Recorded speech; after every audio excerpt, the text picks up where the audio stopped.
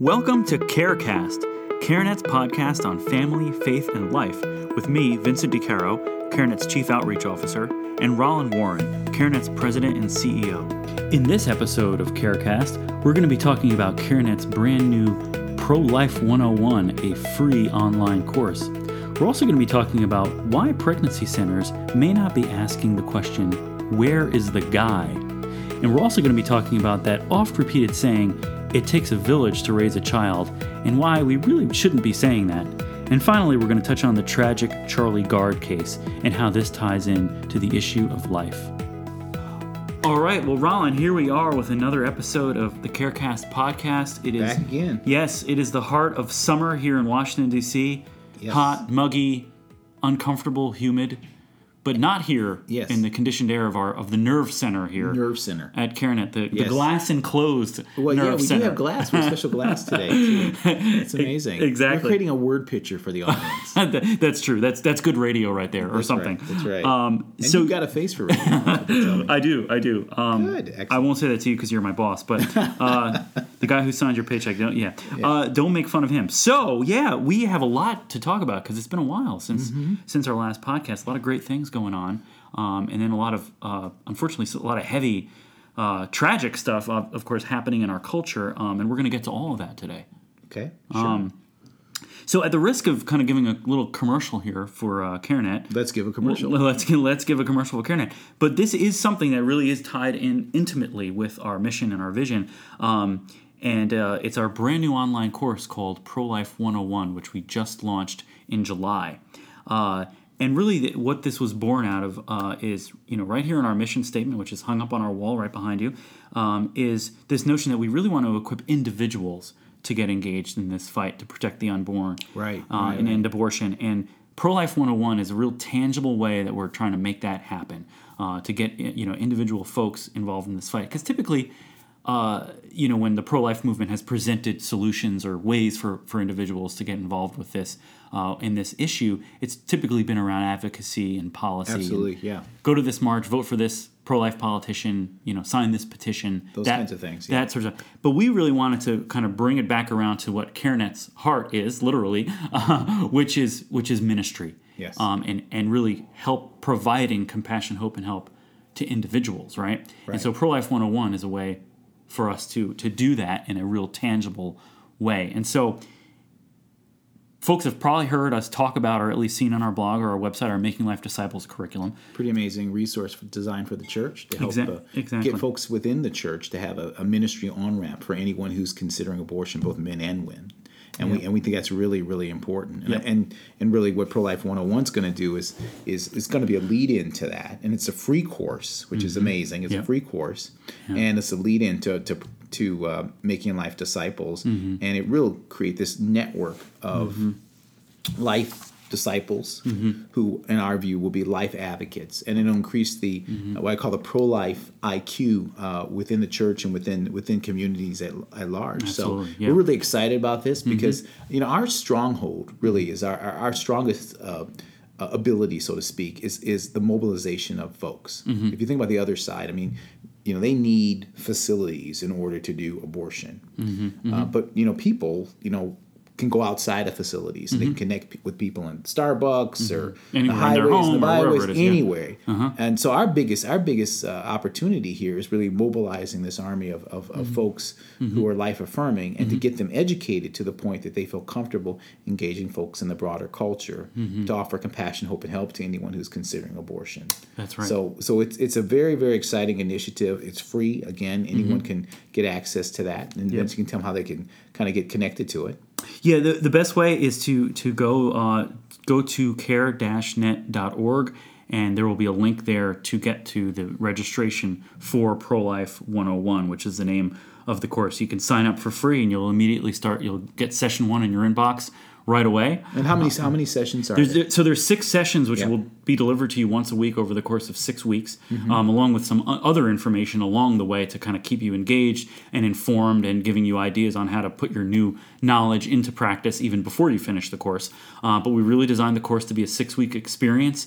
And again, like as you mentioned, it's taking basically the first chapter out of Making Life Disciples, which is a 6-chapter course, taking that first chapter and delivering it for free to your inbox. So really high quality production. You get videos. Yeah. You get a handbook that you can pages of our handbook that you can print out and take notes on. So this is the top quality stuff here. Yeah. And we wanted to again make sure that folks could really kind of get a taste of what this Making Life Disciples curriculum is all about by doing that first chapter entirely for free on our website. Yeah, and I want to just stress again the fact that it's very, very high quality. Mm-hmm. I mean, it video, the way this the way it engages folks. Yeah. And some people may be familiar with Focus on the Family's Truth Project, which is a pretty significant initiative that they huge. did. Yeah. We use the same production company Right. to do this project. Yeah. So if you've seen the quality of that, that's what we're talking about here as well. So Absolutely. It's an amazing way to increase your pro-life IQ. Yeah, and as we mentioned, this is part of our mission. This is really about getting individuals equipped and engaged and inspired to turn their pro-life passion into action, and I think a way that they've never really been given the opportunity to do before. Yep, I'm excited about it. It's really a brand new way to turn that passion into action, and sort of a preview of coming attractions here. We're going to be soon launching a way for those folks and others, of course, the folks who take Pro-Life 101 and anyone who's really interested in kind of getting personally equipped and then equipping their church. We're going to be launching a platform that's going to allow folks to do that in terms of mobilizing and organizing their community around this Making Life Disciples initiative. So that's going to be a web-based platform that's going to be coming in very soon. Probably by end of August, September, depending on when folks are listening to this. That could actually already be the case. So, of course, always go to care-net.org for those kinds of updates where you'll see that information posted. And that's key to an objective that we've talked about quite a bit, which is that we want 1,000 churches by 2020 to have a pregnancy care ministry, a Making Life Disciples ministry within their church, so that they have the ability to meet folks in the church who are at risk for abortion with compassion, hope, and help. So there's a ministry on-ramp for that, but also so that pregnancy centers have a mechanism and a ministry where they can hand clients from the pregnancy center, where they get evangelism, to the church for ongoing discipleship. And as you know, the Great Commission is not for us to make converts, which is what pregnancy centers have the amazing ability to do, but to make disciples. That's a long-term process, which really is going to require folks to be connected into their local church and to have that church body walk alongside them and to really fulfill the Great Commission. And I'm really excited about it because what this really does is it connects the life issue to the discipleship issue. So every good work that Christians do, everything that we do, is supposed to be connected to discipleship. The equal sign should be discipleship. And I think in so many ways people see that with other good works that Christians do, like water for the thirsty, food for the hungry, clothes for the naked. We all see those good works, so to speak, as to what end? Well, to the end of discipleship in terms of equaling discipleship. But unfortunately, a lot of times when people think about the life issue and think about abortion and they're addressing it, they don't see it from that perspective. They don't see it as an on-ramp to discipleship. They'll view it maybe through a material lens, like, what kind of material support does that young lady need? And kind of frame the issue from a material perspective, as opposed to framing the issue as, oh no, we need to be looking at that through the lens of discipleship. So when you see a young lady facing an unplanned pregnancy and a guy who's connected to that, you should look at that woman and say, she needs to become a disciple of Jesus Christ. And when you think about that baby growing inside of her, you say, well, that child needs to become a disciple of Jesus Christ. And you think about the man who got her pregnant, you think, that man needs to become a disciple of Jesus Christ. That's right. So all of our good work, should be framed from a perspective of discipleship. And Making Life Disciples is designed to do that. And then to kind of close kind of where we began, Pro-Life 101 is kind of the first step, and it's a free step that you can take to help you start moving that way and thinking that way about the life issue. Absolutely. Brilliant. Brilliant way to close that out. Cool. Good stuff. So that's exciting stuff. So let's talk about a kind of a little change of gears here. So you told me a story recently that I just found to be very interesting about you were in church and your pastor started relaying the story about the woman caught in adultery. Oh yeah. Yes, and then he made a comment about the guy who she Yeah. was caught with. So Yeah. tell that story quickly. Yeah, it was really interesting. It happened a couple of years ago, and I've never forgotten it. But my pastor was giving that sermon and telling that sermon. It's a very well known story. The woman caught in adultery. Folks bring her to Jesus. Obviously, a lot of Pharisees and clearly a group of men bring her to Jesus, and she's caught in the act of adultery. So you got to believe that frankly, she's just kind of so vulnerable, and she's there probably crying. The scene that's there, it's amazingly sort of disgraceful kind of thing, and she's brought before Jesus. And one of the things my pastor said, and I've heard others say this too, but it just kind of struck me anew when I heard him say it. I said, and I know that you ladies in the audience are saying, "Where's the guy?" And and then folks in the audience kind of like, "Yeah, where's the guy?" That kind of thing. And he went on and told the rest of the story. And I kind of stopped on that whole notion of where's the guy, because I started to think about why were they wondering where the guy was? And why was this notion of where is the guy? Yeah, where's the guy? That kind of a thing. And I thought there's only 3 reasons that you can ask where's the guy, and only one of them's good actually. The first reason is, well, that this woman deserves to be stoned, Right. Because that's what the law said, and she's brought before Jesus, and you're asking, where's the guy? And if you view her as sort of the victim in this, then you're wondering where the guy is, because if she's the victim, then he's the victimizer. Right? The perpetrator. And so you want the guy there so you can stone him and let her go free. Right. But the Bible says that she was caught in the act of adultery. Right? So that means that she was a willing participant. So that could be it, but I doubt that that's it. Now, another reason you could be asking is because you know what the law says. The law says that those caught in the act of adultery should be stoned, which means the woman gets stoned and the man gets stoned. So you're happy to have the law fulfilled. You're not concerned about the woman being there. You're just wondering where's the guy, so that when she gets stoned, he also gets stoned. Everyone needs to get stoned. Everyone needs to get stoned. So they both get stoned. Right. That could be the reason. I suspect that that's probably not what folks were thinking. That's probably not what folks are thinking when they're asking where the guy is either. And the third reason you could be asking where's the guy is because you know how the story ends. Right. You know that this woman is going to be forgiven and set free.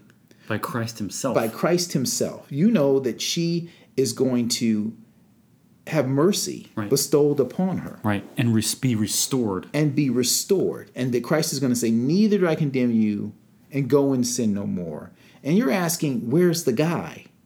Because you want him also to be forgiven and set free. Right. Now, the reaction that I had, what I heard from the audience, didn't give me the sense that was... That's what folks were thinking when they kind of snickered and applauded about, hey, where is that guy? Yeah. But that's the only reason why you should be asking, where's the guy? That's right. Because you want that guy to experience the mercy that the woman experienced as well. And the reason why that kind of locked into my head is because I think a lot about the work that we do in the pregnancy center world. And one of the big challenges has been to engage the guys. And so much of our model has really been about going after the woman, and essentially trying to, with the love of Christ and the grace of Christ, saying, neither do I condemn you, but go and sin no more. But the guy's not there. Right. And so in an ironic way, I suppose, for pregnancy center ministries, the question is sort of the other side of the coin, which is, why aren't we asking, where's the guy? Yes. As often as we need to be. Now, obviously, this is happening more and more. More and more pregnancy centers are starting to do amazing work to engage men. But clearly, it's nearly not at the same level as they're doing to engage women. And one of the things that you said that's always kind of stuck with me is that, pregnancy centers do an amazing job of sort of, kind of bringing this, into sort of the vision of sort of the Holy Family, Mary and Joseph and the birth of Jesus, is that pregnancy centers do an amazing job of really sort of helping women aspire to kind of the virtues of Mary and kind of holding her up as that model. She chose life and under difficult circumstances and that sort of thing.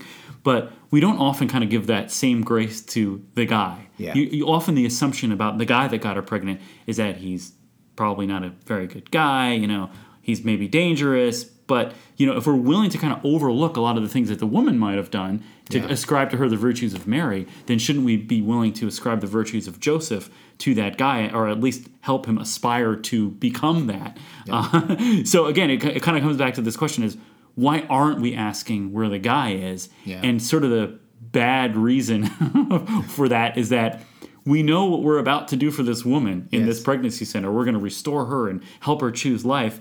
And we're unwilling to bring the guy into that process to have him have the same thing happen. Yeah. Which is not a very good reason to not be asking for the guy. Not a very good reason. Yeah. And frankly, from a ministry perspective, certainly in terms of the transformation that needs to happen there, it makes no sense. But just practically, in terms of just the data, because what we know from our Lifeway survey is when we surveyed women who had had abortions, and we asked them who did they talk to about their decision to abort. And we gave them a list of folks, their doctor, a medical professional, abortion provider, their mother, their father, their girlfriend, their best friend, all these different folks, and the father of the child. And what we found was that the person they talked to the most was, guess who? The father of the child. Yeah. Right? And then we asked them who was the most influential in her decision not to abort. Excuse me, her decision to abort, rather. Right. And guess who it was? It's the father of the child. Therefore, if you're really interested in making sure that women understand the life-affirming option and that they don't abort, then the most important influencer is the father of the child. the guy. Yep. So you should be asking, where's the guy anyway? Right, exactly. Right. Even without the kind of ministry model, Right, just right. from a business perspective, so to speak, a business, logical right. perspective, Yeah. that this guy is a key influencer, and I want to engage the key influencer because that person can then be an advocate for life, Right. or can be an advocate for death. Right. And, Yep. and that's what we haven't been doing. Like, to your point, Yeah. you know, this is about ascribing the virtue, an aspirational perspective, of ascribing the virtue of Joseph, you know, to the Character of Joseph. the character of Joseph, whatever. And again, you know, if you look at the story of Joseph, I mean, when Joseph got the news, you know, about Mary's pregnancy, you know, he was going to put her away quietly. Right. So, you know, so in many ways, he had sort of the same dilemma as any abortion-minded man. He had hopes and dreams and aspirations for his life that did not include a child at this time and in this way. And he was going to put her away quietly. What does that sound like? Well, it's a cultural abortion. And the angel came to him and said, no. The angel said, where's the guy? Came to him and said, no, I need you to be a husband to her and a father to the child growing inside of her. So that's why although they experienced an unplanned pregnancy from a human perspective, it wasn't a crisis pregnancy because they created a family. Yeah, and you know, some of the I won't say a lot, a small minority of the feedback that we've gotten around this notion has been, you know, that this focus on men and fatherhood and marriage and all this stuff is sort of a distraction from the goal of saving the life of the child.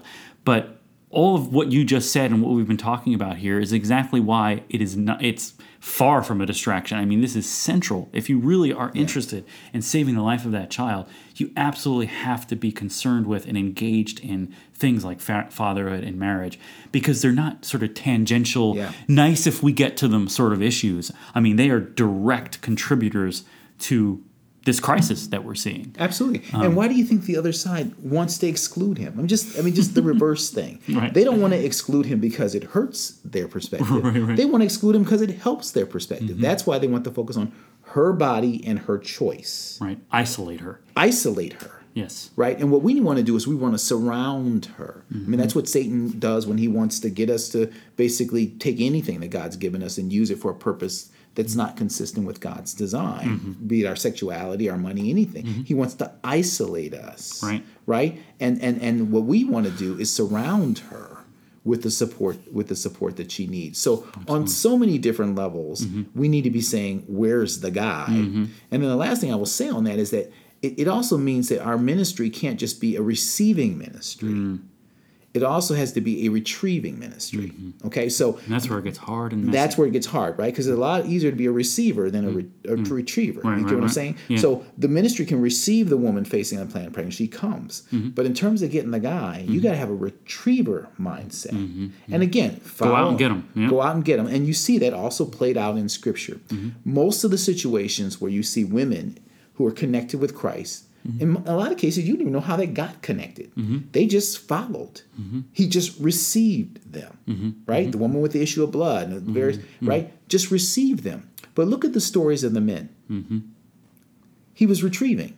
Peter, hey, you. Yeah, he had to go out and get them. I want to make you a fisher of men. Follow me. You, Zacchaeus, come down off the tree. We're going to have a power lunch. Right? So you see what I'm saying? So there's a retrieving piece that needs to happen, and that is particularly important when it comes to men. Particularly important when it comes to men. We have to make sure that we have a receiving ministry, but also a retrieving ministry if we're going to have a pro-abundant life perspective that includes not just saving the baby, as God-honoring as that is, and it's important as that is, but also about raising the child and trying to ensure to the best of our ability that the child doesn't just have life, but they have abundant life as God designed, connected to John 10:10. Yeah, and so all this family stuff that we talk about is connected to that. into all that. And speaking of family, Yes. the next topic we wanted to talk about was, and you blogged about this recently. There's a very popular saying out there that probably everyone who's listening has heard, probably many times. It takes a village to raise a child. Right. And I think for most folks, they sort of think that that's a nice saying. It's probably true to some extent, and it sounds good. Right. But we've been arguing actually for many years, going back to our work at National Fatherhood Initiative, even that this saying actually has sort of a kind of an underhanded, sort of pernicious foundation that a lot of folks don't really think about. But when you start to kind of unpack this whole "it takes a village to raise a child" thing, it has a kernel of truth in it, but it's really used in a lot of ways to cover up a lot of very unpleasant things. Right. And namely, really, when folks are using that saying, they're typically using it as a way to undermine the authority of the family. Right, exactly. And the need for the family. The need and authority for the family, and basically replacing it, frankly, with the state. Right. And so... one of the ways that and this is kind of a funny thing that you say, but it sticks. It's a good kind of sticky way to think about it. You think about medieval times, and there was always a village idiot, right? There's always a village idiot. So I think some of those old Monty Python movies have the village idiot doing terrible things. But every village has a village idiot, or sometimes more than one. Or a group. A group of village idiots. Don't make sometimes there's a whole community of village idiots. They're organized. That's right. That's right. That you want to keep your kids away from. And the whole purpose of the family is to protect children from village idiots. Yep. And it kind of sounds funny, but the idea that we're trying to communicate here is that often the village can have values that are, kind of collide with or contradict the values that you might have in your own family. Right. And it's the role of the family to protect children from those values that are maybe bad or wrong or evil or whatever they might be. And it's really, the family should have the right to resist those values when they're in direct conflict with their own. And so and when they're not in the best interest of the child. So you have to think about sort of that your family is sort of a fence, right? And there's the outer world and there's the inner world, which is the fence, and where your family is, where your house is, where your child is, that kind of thing. And there's a gate. And gates have two purposes. One is to keep people out, and the other is to let people in. And if a child doesn't have that kind of support and they're just in the village, right? Just think about that metaphorically, how dangerous that can be. So it really is about making sure that your child has the values that are in the best interest of your child, the best interest of your family, and the best interest of society at large. Right. And that's really what the family has the ability to do, to evaluate the values that are coming from the village, and maybe orchestrated by, quote, the village idiot, so to speak, right? And evaluating those and determining whether you need to be a gateway to those kinds of values, or whether the gate needs to be closed. You're a gatekeeper. Gatekeeper in that particular sense. Right. And again, like you said, it's a very subtle thing. It's kind of a pithy saying, and certainly with most of these sayings, there's an element of truth, at some level. But when you unpack them a lot of the times and you get down to the core of what's there, you find that, actually, no, this really isn't about that. We need to think about this in a more nuanced way. More nuanced way. And the abortion issue is a perfect example of where currently in, America in the year 2017, the village has values that essentially tell women often that the best and most logical, in fact, sometimes the only choice they could make is to have an abortion. It's in the best interest of their child that they have an abortion. It's in the best interest of the woman that she has an abortion. And it's in the best interest of the village. Right, it's in the best interest of the village. Because remember, the village trades in the best interest of the village. Right. It doesn't necessarily trade in the best interests of your family. Right, absolutely. And that kind of leads us to this other piece here about Charlie Gard. Exactly. As probably most of the folks who are listening have heard about the case of Charlie Gard, the little boy in England who had a kind of a rare disorder that was, basically his muscles, et cetera, were deteriorating, and he was sort of, kind of on life support. And his parents found that there was potentially some alternative treatments that could have been tested on him to try to extend his life or even save his life. And the courts in England and in the European Union both ruled that no, the parents cannot remove him from the hospital in England to seek out these alternative ways of potentially finding a treatment, and that he basically needs to be removed from life support and killed. Right. And so, so ideas have consequences. So again, it's just an innocent saying. You guys are we taking this too seriously, this whole thing? Right. But, this is a real world consequence of where the village had values that collided with the values of that family that wanted to save their child's life, and the village won. Yep. And so it takes a village to kill a child sometimes. Absolutely. Yeah, it's called mob rule. Right. Exactly. That's when the village turns on you. Mm-hmm. Yeah. That's when the village turns on you. And in this particular case, that's exactly what you saw. The village turned on this family and turned on this little boy, even though they had the money. Because the first issue was, well, it was going to be too expensive. Then they raised the money. Mm-hmm. Right. And the hospital said, well, we're still not going to let this child go. And the courts went.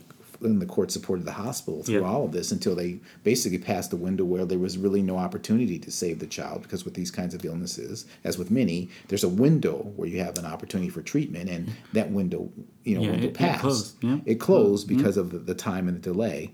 And, again, that was the village basically having a certain set of values that were in conflict with the of the family.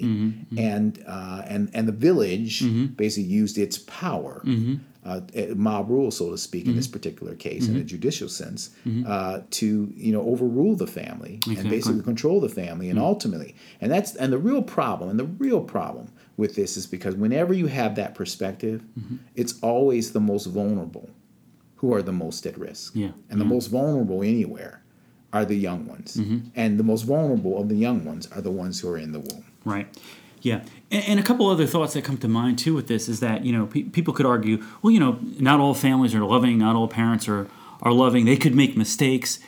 But that assumes that governments and courts can't make mistakes. Exactly. In fact, when governments and courts make mistakes, they typically make them on a much grander scale. People tend to die. Right. And so if you think about, some of the worst atrocities that have ever been committed in the history of humanity, they've typically been carried out by governments that made enormous mistakes that resulted in the deaths of lots of, typically, as you said, innocent people. So sure, families can make mistakes. Families might not always be the most loving, but to pretend that courts and governments don't have those same flaws multiplied dramatically is folly. And then I just wanted to read the statement that the judge who ruled that Charlie could not be removed from the hospital. This was his statement. This was his sort of justification for his decision. He said, "Some people may ask why the court has any function in this process. Why can the parents not make this decision on their own? The answer is that, although the parents have parental responsibility, overriding control is vested in the court, exercising its independent and objective judgment in the child's best interest."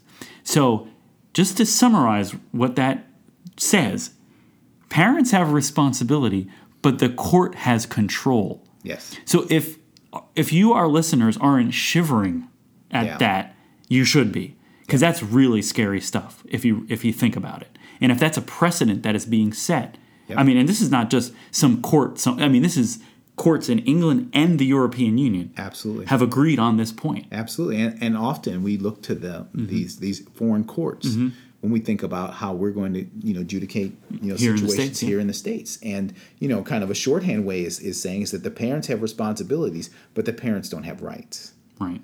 And that's basically what it came down to, because rights means control. Right. That's control is another word for rights. And if you think about how this country was formed, no taxation without representation, right? No responsibilities without rights. Right. That goes to the building block of this very nation, what we're talking about. And this ruling and what this judge basically said undermines the basis for even this country. Right. And ultimately, in the end, what that means is it's going to limit your freedom. Yeah. And which is what these parents basically, they thought they were free.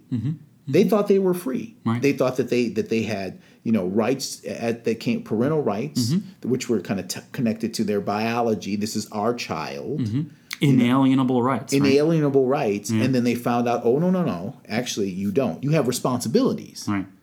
But you actually don't have rights. And if you bring that down to a human level, just think about human behavior. If you say hire someone, and you give them a whole lot of responsibilities but absolutely no rights.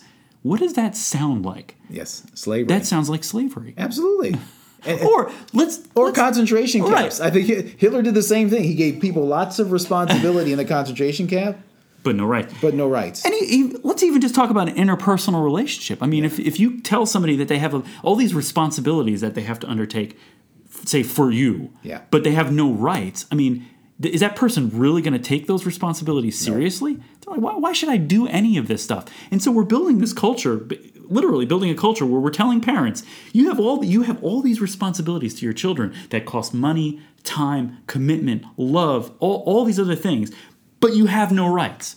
So logically, that's going to lead to a lot more parents saying, wait a second, this is ridiculous. Why would I do all these things if I have no rights? Exactly. And leads you back to kind of where we started, which means now you need the village more than ever.